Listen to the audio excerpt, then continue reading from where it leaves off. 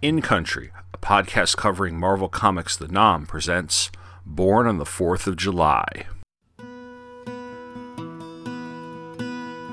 The runway rushed up at him as he felt the wheels touch down. He stood out on the blacktop and took a taxi into town. He got out down on Main Street and went into a local bar. He bought a drink and found a seat in a corner in the dark. Well, she called up her mama to make sure the kids were out of the house. She checked herself out in the dining room mirror and undid an extra button on her blouse. He felt her lying next to him when the clock said 4 a.m.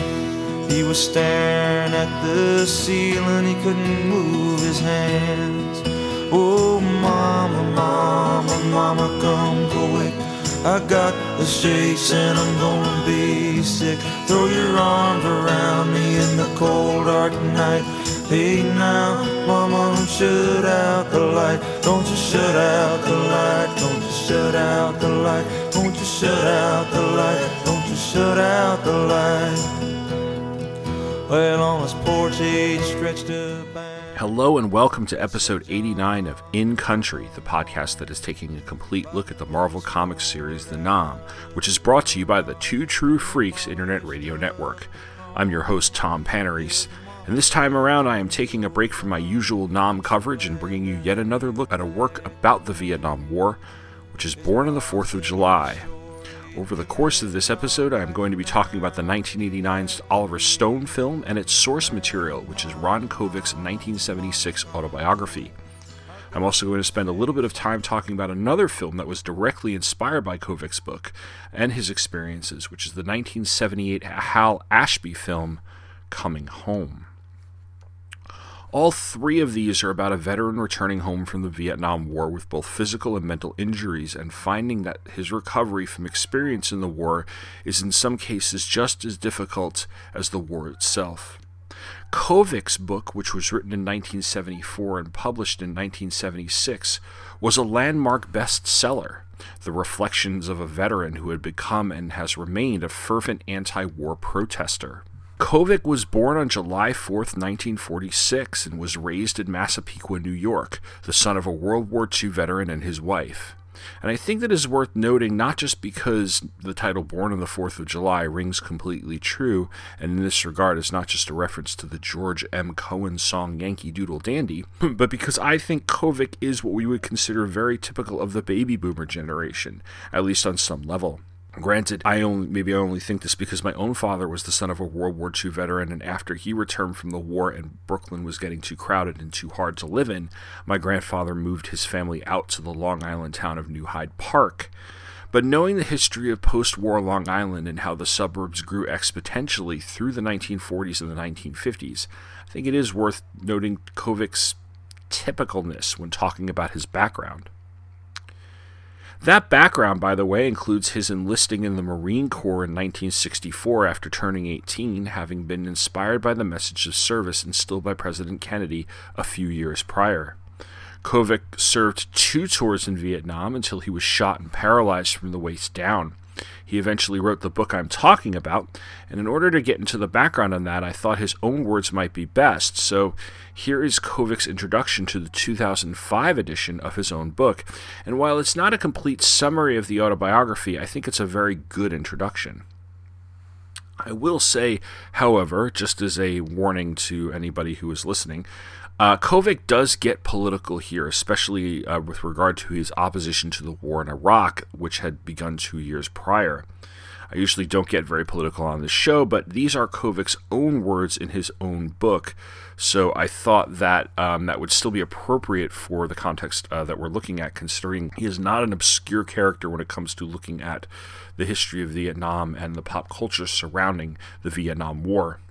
So if you are triggered by things such as anti-war speech and criticism of the government, please feel free to skip ahead a few minutes. So here are Kovic's words in his introduction to his 2005 edition of Born on the 4th of July.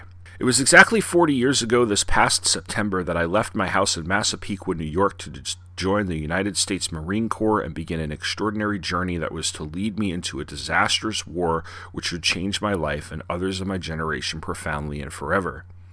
There are times in the lives of both individuals and nations when we cross certain thresholds where there is no going back, no return to the innocence we once knew. The change is utter and irreconcilable. We often sense these moments. I know I did that day. I can still remember leaving my house that morning, saying goodbye to my mother, my father driving me down to the Long Island Railroad station with only a few words being said between us. Dad was always that way. And then that long and contemplative ride into the city, being sworn in at Whitehall Street, holding my right hand up proudly with all the other young men, taking the oath of enlistment and swearing our allegiance to the Constitution of the United States. The fall of 1964, September 2nd, a lifetime ago.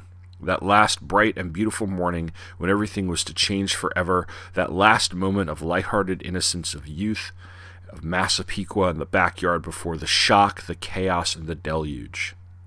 I had just turned 18 that summer, and there are some old black and white photographs of me from those days.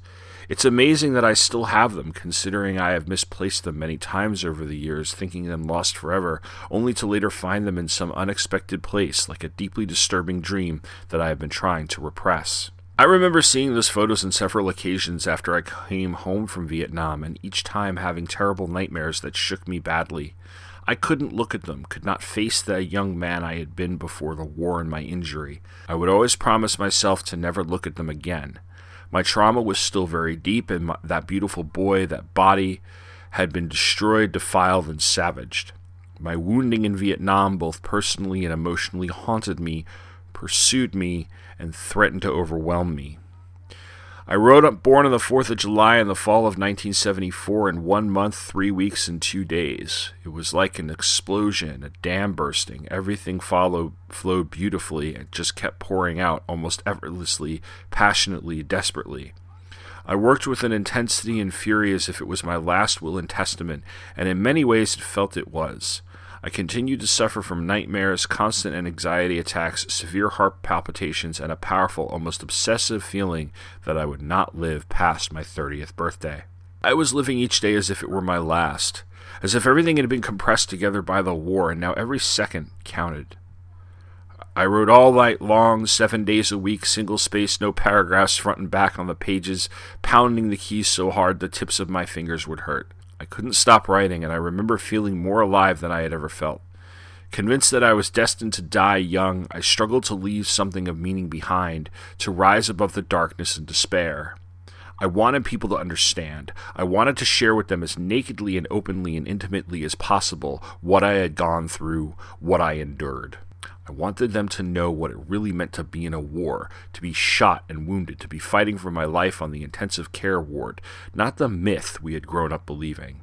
I wanted people to know about the hospitals and the enema room, about why I had become opposed to the war, why I had grown more and more committed to peace and nonviolence. I had been beaten by police and arrested 12 times for protesting the war, and I had spent many nights in jail in my wheelchair. I had been called a communist and a traitor simply for trying to tell the truth about what had happened in that war. But I refused to be intimidated. I loved the night, and I would write for hours as if no time had passed at all. I was exhausted and my back ached, but none of that seemed to matter. I felt wonderful inside, tired but completely consumed by my writing. I would drink a couple of cups of coffee and then with a new surge of energy work for another hour or so as the bright lights of the morning began to fill the room. I'd neatly stick all the pages next to the typewriter after holding them proudly in my hands, then go to my bedroom and transfer out of my wheelchair onto a mattress on the floor. I remember thinking to myself one morning that if I died in my sleep, someone would come into the apartment and find those pages next to the typewriter and know that I was not a victim, but someone who had been trying to move beyond his terrible tragedy and the terrible injustice of that war. With the exception of that initial burst of writing and rare moment of stability in Santa Monica in the fall of 1974, I continued to be extremely restless back then, frantically moving from one place to the next, living on the edge, racing in cabs to the airport, flying from city to city on my monthly compensation check, suddenly showing up at friends' houses in the middle of the night and sleeping on their couches. Always carrying the manuscript with me and always frightened, desperately needing to escape the demons that were closing in on me. Over the next year and a half, I wrote several additional chapters of Born on the 4th of July. Some of the stories were ones I had told my mother when I first came home from the hospital and would lay on our couch in the living room when I couldn't sleep, which was often back then. Night after night, I would repeat the story of how I was wounded that day in Vietnam, describing every single detail. My dear mother would sit patiently in her chair, listening to her son who had come home paralyzed from the war, trying her best to understand. I attempted to write at my friend's place on Mohegan Lake in their laundry room, but couldn't seem to get started. I wrote most of the chapter about my childhood at a little hotel not far from Sproul Plaza in Berkeley, and the ambush chapter, the most painful one, but one of the best, at Connie's apartment in L.A. I wrote the Memorial Day chapter one afternoon in San Francisco at the Sam Wong Hotel on Broadway, just down the street from Enrico's Cafe in North Beach. I can still remember the open window of my hotel room and the noise of passing cars and trucks in the street below, the fumes, the honking horns, but that became a very beautiful chapter and I still enjoy reading it to this day. I dictated the very first page of the first chapter to my friend Roger at the Chateau Marmont Hotel in Hollywood, and the remainder of the chapter up in Mendocino, where he and Mary were living at the time. I had driven all the way up in a used car I had just bought in L.A. and later abandoned in their driveway. It was deep in the woods, quiet and peaceful, so very different from the war and hospitals and all that I had been through. The air was fresh, and there was a pond behind their cottage where I dictated to Roger, and I remember feeling exhausted as he held me in his arms, and I began to cry in the midst of all that stillness. It was a painful but beautiful birth. I am extremely grateful to Akashic Books and its publisher, Johnny Temple, for bringing out this new edition of Born on the 4th of July at such a crucial moment in our nation's history. For the past 2 years, we've been involved in a tragic and senseless war in Iraq. As of this writing, over 1,500 Americans have died and more than 11,000 have been wounded, while tens of thousands of innocent Iraqi civilians, many of them women and children, have been killed. I have watched in horror as the mirror image of another Vietnam unfolding. So many similarities, so many things said that remind me of that war 30 years ago, which left me paralyzed for the rest of my life. Refusing to learn from our experiences in Vietnam, our government continues to pursue a policy of deception, distortion, manipulation, and denial, doing everything it can to hide from the American people their true intentions and agenda in Iraq. The flag-draped caskets of our dead begin their long, sorrowful journeys home, hidden from public view, while the Iraqi casualties are not even considered worth counting. Some estimate as many as 100,000 have been killed so far. The paraplegics, amputees, burn victims, the blinded and maimed, shocked and stunned, brain-damaged and psychologically stressed now fill our veterans' hospitals. Most of them were not even born when I came home wounded to the Bronx VA hospital in 1968. The same life-saving medical evacuation procedures that kept me alive in Vietnam are bringing home a whole new generation of severely maimed from Iraq. Post-traumatic stress disorder, or PTSD, which afflicted so many of us after Vietnam, is now just beginning to appear among soldiers recently returned from the current war. For some, the agony and suffering, the sleepless nights, anxiety attacks, and awful bouts of insomnia, loneliness, alienation, anger, and rage will last for decades, if not their whole lives.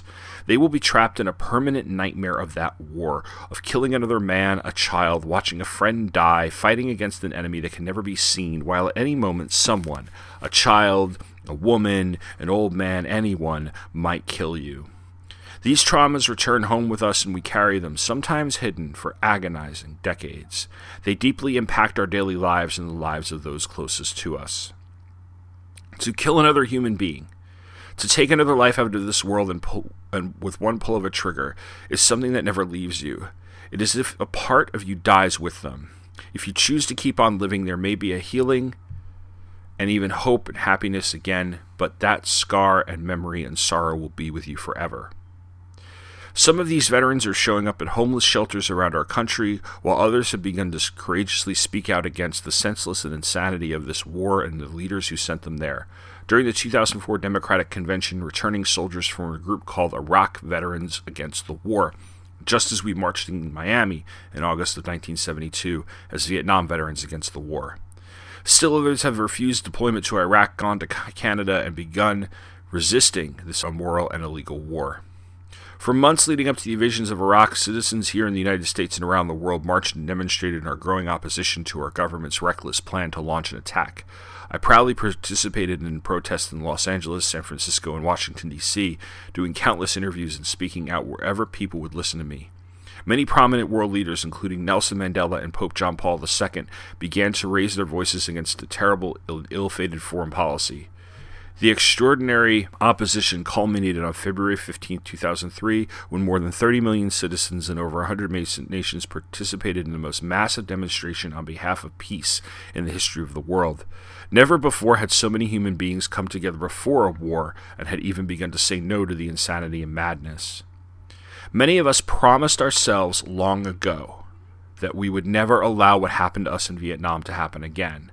We had an obligation, a responsibility as citizens, as Americans, as human beings, to raise our voices in protest. We could never forget the hospitals, the intensive care wards, the wounded all around us fighting for our lives. Those long and painful years after we came home, those lonely nights.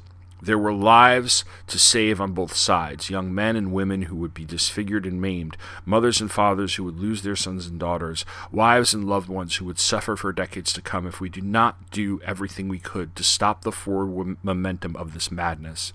We sensed it very early and very quickly. We saw the same destructive patterns reasserting themselves all over again as our leaders spoke of, quote, bad guys and, quote, evildoers, imminent threats, and mushroom clouds attempting to frighten and intimidate the American people into supporting their agenda. The Bush administration seems to have learned some very different lessons than we did from Vietnam. Where we learned of the deep immorality and obscenity of that war, they learned to be even more brutal, more violent and ruthless, i.e. shock and awe. Sadly, the war on terror has become a war of terror, where we learn to be more open and honest, to be more truthful, to expose, to express, to shatter the myths of the past. They seem to have learned the exact opposite, to hide, to censor, to fabricate, to mislead, and to deceive, to perpetuate those myths. Instead of being intimidated or frightened, many of us become more outraged and more determined than ever to stop these ignorant, arrogant men and women who never saw the things we saw, never had to grieve over the loss of their bodies or the bodies of their sons and daughters, never had to watch as so many friends and fellow veterans were destroyed by alcoholism and drugs, homelessness, imprisonment, neglect and rejection, torture, abandonment, and betrayal in the painful aftermath of the war. These leaders have never experienced the tears, the dread and rage, the feeling that there is no God, no country, nothing but the wound, the horrifying memories, the shock, the guilt, the shame, the terrible injustice that took the lives of more than 58,000 Americans and over 2 million Vietnamese. We had to act. We had to speak.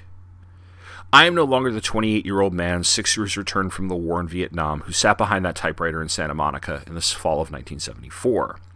I am nearly 60 now. My hair and beard are almost completely white. The nightmares and anxiety attacks have all but disappeared, but I still do not sleep well at night. I toss and turn increasing physical pain, but I remain very positive and optimistic. I am still determined to rise above all of this.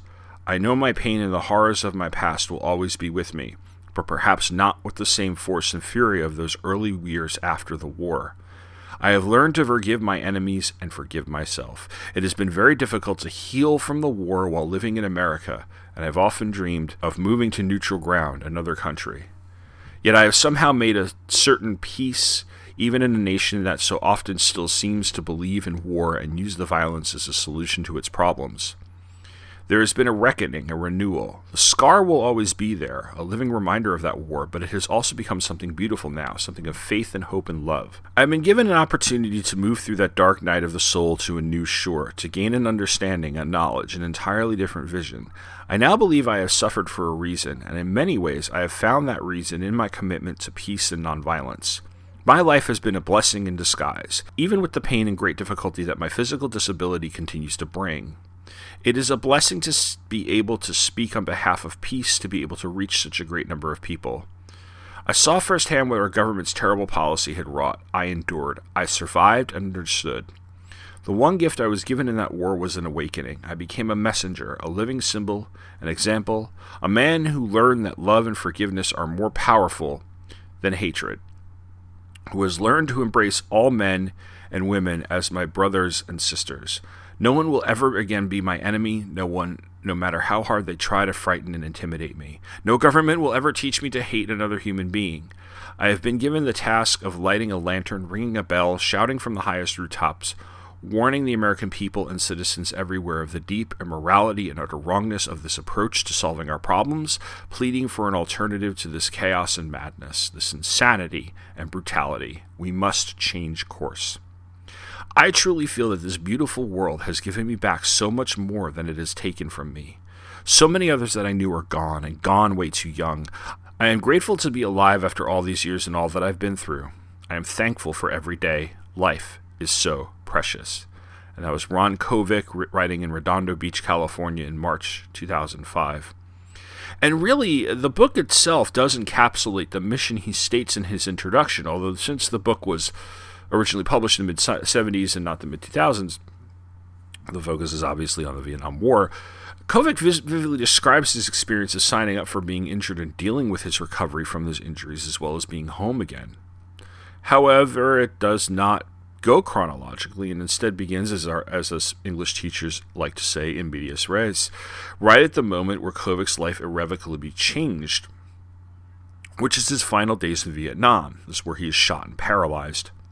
We then move from the battlefield to the hospital where he's being cared for, and then to New York where he realizes that he has lost the use of his legs. He then starts to attend therapy while he's receiving commendations for bravery and service, and his parents do visit him in the hospital, and he tends to not let them in on all of the details, which include having a catheter and being completely physically, sexually dysfunctional, something he compensates with by having very illicit dreams. We then flash all the way back to his childhood on Long Island and how he comes to sign up for the war. He notes that his birthday always made him feel a foundational connection to the country and that he knew early on that he was destined for life as an athlete or a soldier. We then get some other details about his time in Vietnam, which includes being in a Memorial Day parade and eventually meeting other veterans who have been injured. He also becomes appalled by the treatment of veterans who are coming home and speaking out about his treatment and against the war. He speaks to high school students and also marches in a number of rallies and other protests. He eventually moves to California with a childhood friend of his and joins Vietnam Veterans Against the War, which puts him in the spotlight and leads to him becoming a well-known activist. The book ends with images from his childhood that are happy, and he talks about how it took him a long time to break out of the mindset that led him to sign up for the war and realized how misled he had been. Now, Kovic's book is important because it's really one of the first memoirs like this about Vietnam, or at least one of the first that got a significant amount of attention after the war had ended. We, of course, have seen memoirs and biographies since of Vietnam vets, as well as vets from other wars that are novels, and there are novels and other books about soldiers in wars prior to Vietnam.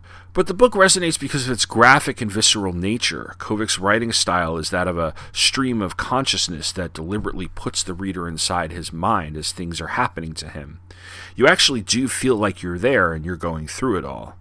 And he structures this particular narrative well by putting us right into the action right away and really letting us know how graphically detailed this is going to be. I had been familiar with Oliver Stone's film going into the book, so I knew a certain amount of Kovic's story, but even I was first surprised by his style and then found myself sucked in as if I didn't know anything at all. And I have to make that distinction because at this point, while I don't think I'm an expert on the Vietnam War, I think I've read enough comics, read enough books, and seen enough movies to know that certain stories or types of stories keep repeating themselves. So to have a book that takes a story that we've seen variations on, both in and out of the Vietnam War, and have it seem like a totally fresh and new type of story is the mark of an outstanding book. Kovic's honesty and unwillingness to capitulate to any opposing view or even to objectivity is what makes this particular book a good work. I mentioned prior to reading his introduction that his political views are out front, and I think that's what makes for a more honest memoir here. It might be because Kovic and I have both supported Democrats for office, and I also have a liberal mindset and political views, so you can take that as you will, I guess. But I think that if you are writing a memoir about something that has so profoundly affected the American psyche, and you're speaking from a genuine experience, the more honest you are with your opinion, the more honest the story will be. Kovic's book did win acclaim and inspired a number of other stories in media. In 1978, Jane Fonda, who is a personal friend of Kovic's, used Born on the 4th of July as the inspiration for the movie Coming Home, which was directed by Hal Ashby and has a very similar type of storyline, albeit from the point of view of someone other than a soldier's wife.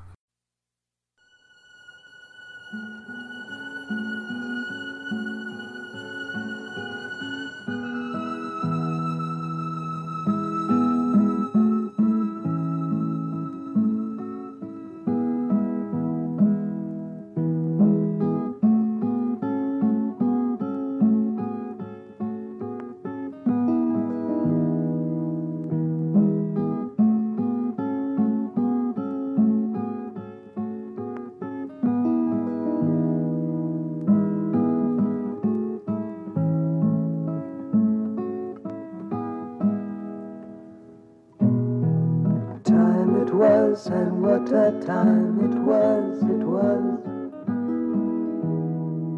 a time of innocence, a time of confidences. Long ago it must be, I have a photograph, preserve your memories, they're all that's left you. She hurt when he hurt. She changed when he changed. She fell in love with him as he fell in love with her. But she was still another man's reason for coming home. I do not belong in this house! And they're saying that I don't belong over there! Lofty, when you're shouting at me. It's very scary for me. Maybe it's not going to work out with him. She's here because she loves you. It's true what he's saying, Bob. Don't tell me that, damn it! Jane Fonda, John Voight, Bruce Dern. In a Jerome Hellman production. Coming Home.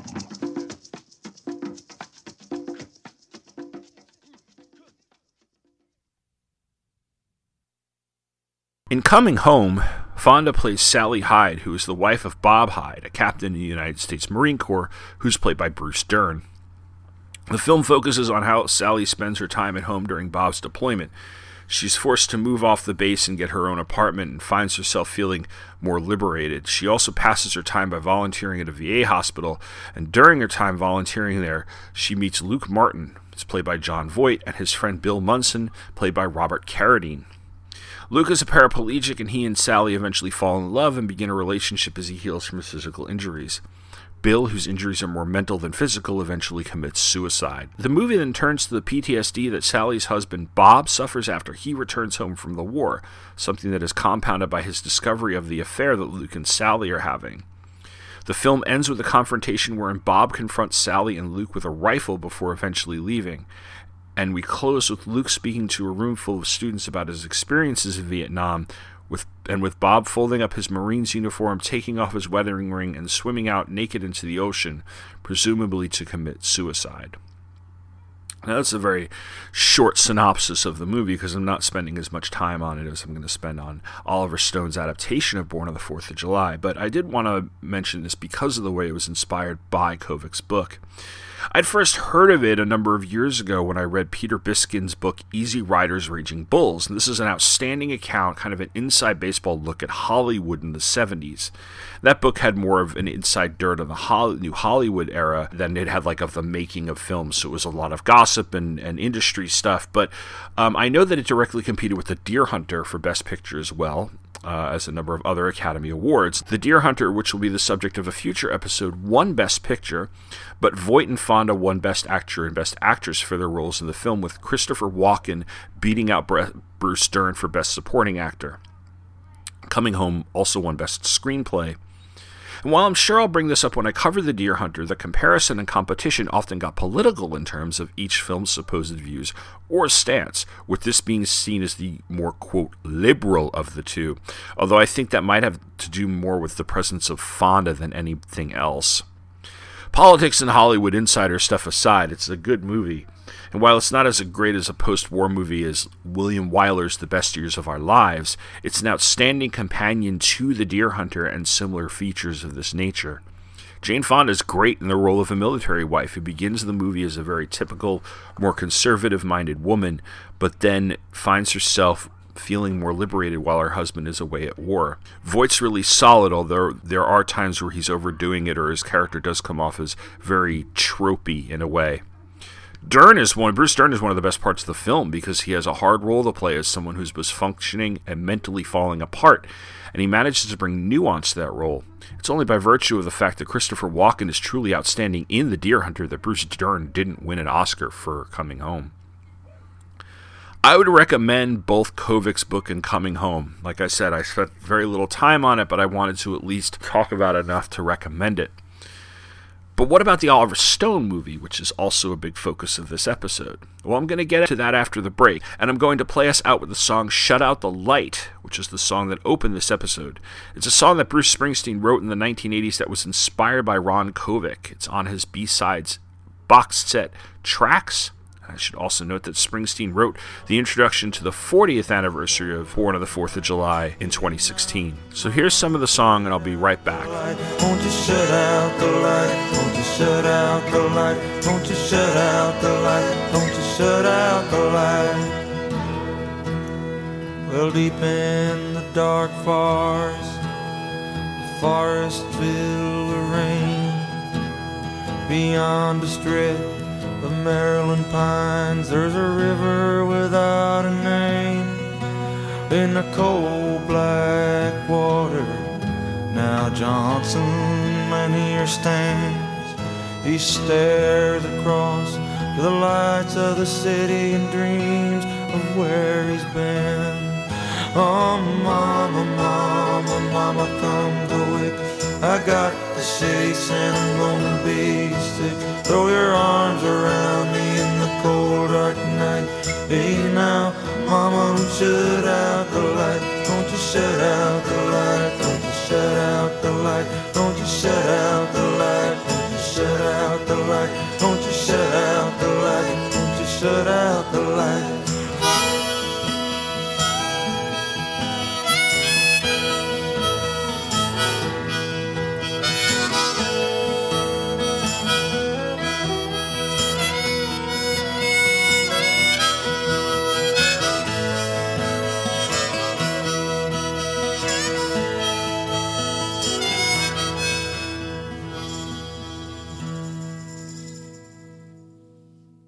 Your white privilege. What is that? Does skin color really have any bearing on who you are as a person? I'm so upset that we don't want to see cops killing unarmed people in the streets of America. Like, why? The BET Awards were last night. Notably, they were very black. Oh, but can I say that? I think there's a difference between having a point of view and being a partisan. Are we trying to kill him or scare him? Killing is scary. Names, no number, just straight pleasure. No, I don't condone it, but I understand it. Every time I speak, I want the truth to come out. Because it's early on when you make the big mistakes that cost you millions down the road.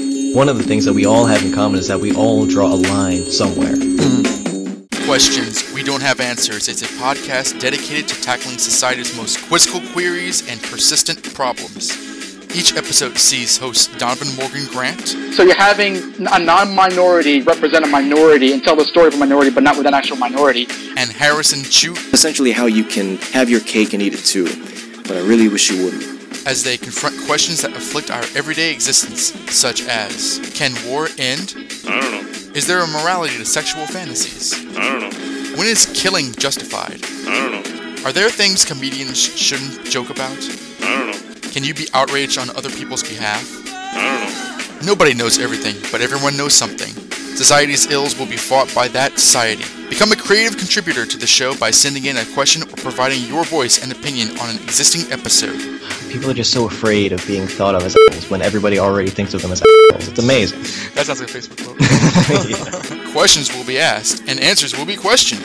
So join Donovan and Harry as they invite you each week for a discussion of questions we don't have answers. We didn't even talk about Japan in this one. I think we did well. The show can be found at questionsnoanswers.com, on iTunes, and write into the show at qnoanswers@gmail.com. I just hope it's not boring to listen to. Like, oh my god, they're not going anywhere. Truly, they don't have answers. Well, I can also mention more Star Trek episodes.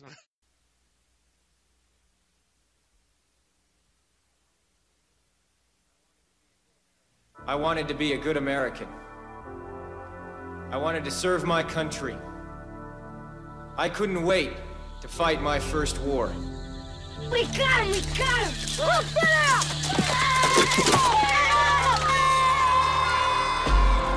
Let the word go forth. Daddy, the soldier! That the torch has been passed to a new generation of Americans. Your brother's a hard worker, Tommy. Win or lose. School, sports, life. As long as you do your best. That's what matters to God. First off, young men, let's get one thing straight. There is nothing prouder as a United States Marine. Our dad's got to go to WW2. This is our chance to do something. You should think about what you're doing. You could get yourself killed. Did you ever think about that? Help me, Jesus. Help me to make the right decision. Sometimes I just like to stay here and never leave. But I gotta go. 13,000 miles. It's a long way to go to fight a war. Don't you know what it means to me to be a Marine, Dad? Ever since I was a kid, I've wanted this. I wanted to serve my country. I want to go to Vietnam. And I'll die there if I have to. There's something happening here. You gotta try and stay alive, okay? You hear me? Exactly clear. Chicago has an Alice in Wonderland quality about it. Things are getting curiouser and curiouser. Come on, get up there, get up there. Keep going, come on. Stop, children, watch that sound. Everybody look what's going down.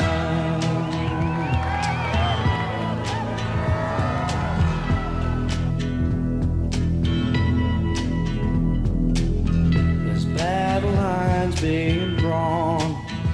Nobody's right if everybody's wrong.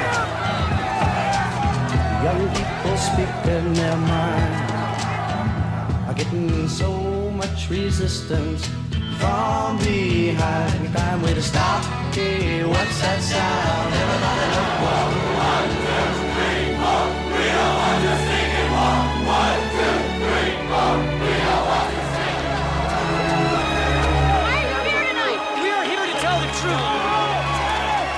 People say if you don't love America, then get the hell out. Traitors! Traitors! I love America.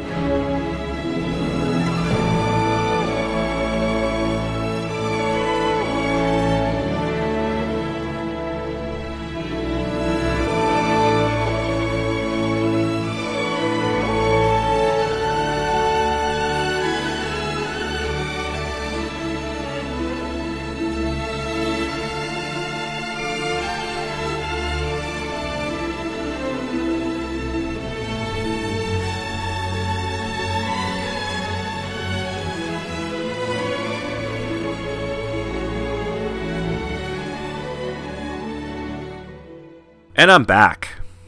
So Born on the 4th of July is the second in an unconnected trilogy of Vietnam films that were directed by Oliver Stone in the 80s and early 90s. The first was Platoon, which I covered all the way back in episode 20 of this podcast. The third was Heaven and Earth, which was released in 1993. The film is a direct adaptation of Kovic's memoir and was released on December 20th, 1989. It went on to gross $70 million at the box office. It was the 17th highest grossing film of 1989, coming in right behind the Tom Hanks movie Turner and Hooch. The highest grossing movie of 1989, of course, was Batman, whose total domestic box office is listed as $251 million, according to Box Office Mojo. Born on the 4th of July was nominated for 8 Academy Awards, including Best Picture, Best Screenplay for Stone and Kovic, and Best Actor for Tom Cruise, who played Kovic. It won 2 of them. Oliver Stone won the third of his 3 Oscars and his second Best Director Oscar, and the movie also won Best Editing. The movie that won Best Picture that year was Driving Miss Daisy, the Jessica Tandy Morgan Freeman film. And I'm going to be a totally lazy podcaster here and grab Wikipedia's plot summary for the movie, because for a Wikipedia summary, it's detailed enough but concise. So here we go. The film opens in 1956 in Massapequa, New York, with a 10-year-old Ron Kovic playing with his friends in a forest. On his 4th of July birthday, he attends an Independence Day parade with his family and best friend Donna. In 1961, President John F. Kennedy's televised inaugural address inspires teenage Ron to join the United States Marine Corps. After attending an impassioned lecture by 2 Marine recruiters visiting his high school, one of which is played by Tom Berenger, who had also been in Platoon, he enlists. His decision receives support from his mother but upsets his father, an armed forces veteran. Ron goes to his prom and dances with Donna before leaving for basic training. In October 1967, Ron is now a Marine sergeant on a reconnaissance mission in Vietnam during his second tour of duty. He and his unit kill a number of Vietnamese villagers after mistaking them for enemy combatants. After encountering enemy fire, they flee the village and abandon its sole survivor, a crying baby. During the retreat, Ron accidentally kills Wilson, a young private in his platoon. He reports the action to his superior, who ignores the claim and advises him not to say anything else. In January of 1968, Ron is critically wounded during a firefight but is rescued by a fellow Marine. Paralyzed from the mid-chest down, he spends several months in recovery at the Bronx Veterans Hospital in New York. The hospital's conditions are poor. The doctors and nurses ignore patients, abuse drugs, and operate using old equipment. Against his doctor's requests, Ron desperately tries to walk again with the use of braces and crutches. In 1969, Ron returns home, permanently requiring the use of a wheelchair. After becoming disillusioned, he resorts to alcohol. During an Independence Day parade, Ron is asked to give a speech, but he's unable to finish. He shows signs of post-traumatic stress disorder when he hears a crying baby in the crowd and has a flashback to Vietnam. Ron visits Donna, who I should mention is played by Kira Sedgwick, in Syracuse, New York, where the two reminisce. While attending a vigil for the victims of the Kent State shootings, they are separated when Donna and other protesters are taken away by police for demonstrating against the Vietnam War. In Massapequa, a drunken Ron has a heated argument with his mother, and his father decides to send him to Mexico. In 1970, Ron arrives in Villa Duce, the Village of the Sun, a Mexican haven for wounded Vietnam veterans. He has his first sexual encounter with a prostitute whom he falls for until he sees her with another customer. Ron befriends Charlie, played by Willem Dafoe, another paraplegic, and the two decide to travel to another village. After annoying their taxicab driver, they are stranded on the side of the road and argue with each other. They are picked up by a truck driver who takes them back to Villa Duce. Ron travels to Armstrong, Texas, where he discovers Wilson's tombstone. He then visits the fallen soldier's family in Georgia to confess his guilt. Wilson's widow, Jamie, who's played by Lily Taylor, expresses that she is unable to forgive Ron while his parents are more sympathetic.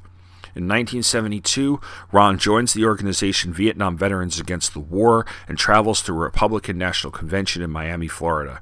As Richard Nixon is giving an acceptance speech for his presidential nomination, Ron expresses to a news reporter his hatred for the war and the government for abandoning the American people. His comments enrage Nixon supporters, and his interview is cut short when police attempt to remove and arrest him and other protesters. Ron and the veterans manage to break free from the officers, regroup, and charge the hall again, though not successfully.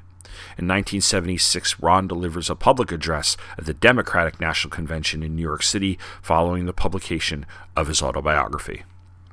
Like I said, that covered the plot as thoroughly yet succinctly as I had wanted to when I was writing this episode, so thank you to whomever wrote the summary on the movie's Wikipedia page. adaptation of what is in Kovic's book, and as much as I'm not always the biggest fan of Oliver Stone, his style of filmmaking actually fits Kovic's style, tone, and the mood he creates in the book very well. This was the period where Stone was riding a pretty big high. He'd go on to make The Doors, JFK, and Natural Born Killers after this. Each of those has both straightforward storytelling and some rather surreal, even trippy moments, especially Natural Born Killers. Since the book is also surreal at times, that matches, although I can tell you that there are moments where Oliver Stone is clearly being a little too Oliver Stone, at least for my taste. The scenes in the hospital, which Kovic had described in graphic detail in a way that I don't think I was expecting. Then again, my experience with hospital scenes of that nature was China Beach, and that was a television show, not an R-rated movie. He does play with the color palette as well, giving us an almost sepia-toned view of Kovic's childhood, as well as a reflection of the desert colors during the time when he is in Mexico with Charlie. That's one thing, by the way, that I noticed and watched this movie and made the inevitable comparisons to Coming Home, which it inspired. Coming Home was shot in a way that was very, well, straightforward. I mean, the costumes, hair, and sets were made to look like the 60s and early 70s. And the movie was not oversaturated with like a particular color scheme, or it wasn't made to look too deliberate. Here, Stone is going for things that distinctly stylized. They're distinctly stylized with both a positive and a negative tone. And I know that movies in the 1970s had that same sense. Hell, Apocalypse Now is literally the product of Francis Ford Coppola's fever dreams, and that shows it. But the huge shift towards style that we saw in tentpole movies, courtesy of films made by Jerry Bruckheimer and Don Simpson, is evident even in more serious films like this. This feels bigger than Coming Home did. Speaking of which, this is coming a couple of years after two of Stone's more iconic movies, Platoon and Wall Street. So he definitely had his Hollywood clout, and he could get someone on the level of Tom Cruise to play the starring role. Cruise had just come off a string of hits, Top Gun, The Color of Money, Cocktail, and Rain Man, and then he'd follow this up with Days of Thunder. And this is one of a number of serious movies he would mix in with summer blockbuster fare. I think that at the time I was honestly surprised that he did not win Best Actor. He lost to Daniel Day-Lewis for My Left Foot, because he got an enormous amount of critical acclaim for his performance. I can see where that acclaim comes from. There are also times when it's hard to separate Tom Cruise from the role he's in, even if he's dressed down and made to look rather beaten up and badly injured, though. That's not to say that he's bad in this movie in any way, because it's his job to carry it, and he does a very good job of it. There are just times when what he puts into the scene is what I see him put into a number of other roles, especially from around this time, and Willem Dafoe is kind of the same way. But overall, Stone and Cruise have that tough job of telling a story with a huge amount of scope, from the suburbs to Vietnam and back, and then to Mexico, and through this man's physical and mental ordeal. And they do it well. There are a few scenes that did stick out to me, and I'll talk about them here. One is the hospital scene, mainly because, like I said, Stone has a movie with an R rating and decided not to hold back. He goes for graphic depiction of injuries and bodily malfunctioning, and I don't know if I've actually ever seen these in a movie. Two others are the Independence Day Parade and the scene at what is either a bar or a VFW hall where Ron gets into arguments with vets from other wars, something I've seen at play occasionally on other TV shows and in movies. The idea that veterans from different wars look upon their experiences differently, or even that they look down upon those who are younger than they are. If I recall correctly, there are a couple of scenes like this in some later episodes of Mad Men, and while I don't mean to sound offensive by saying that, I think it's refreshing to see such scenarios.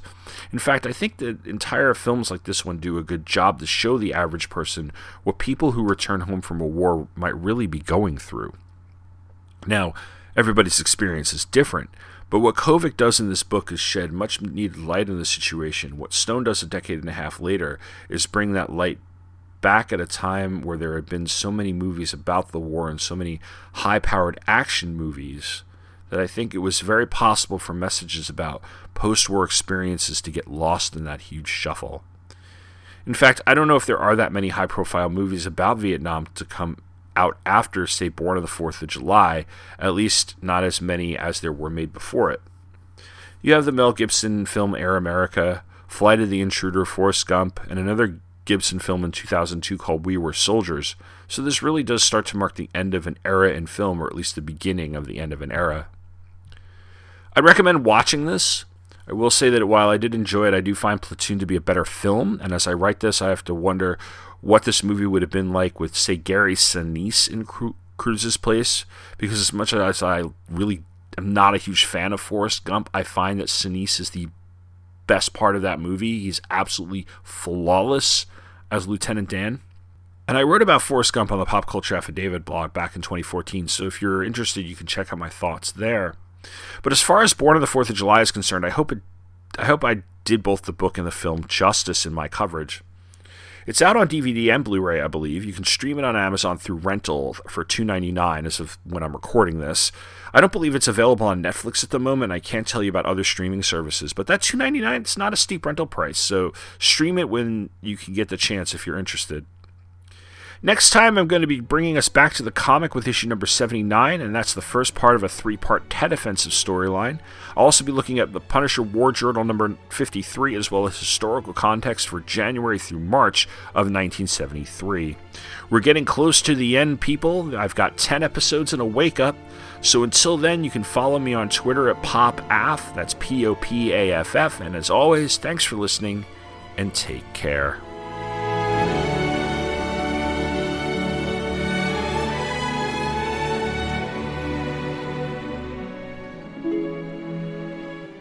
You have reached the end of another episode of In Country. All stories and characters are copyright Marvel Comics, and all other media referenced are copyright their respective copyright holders and are used for review and illustrative purposes only.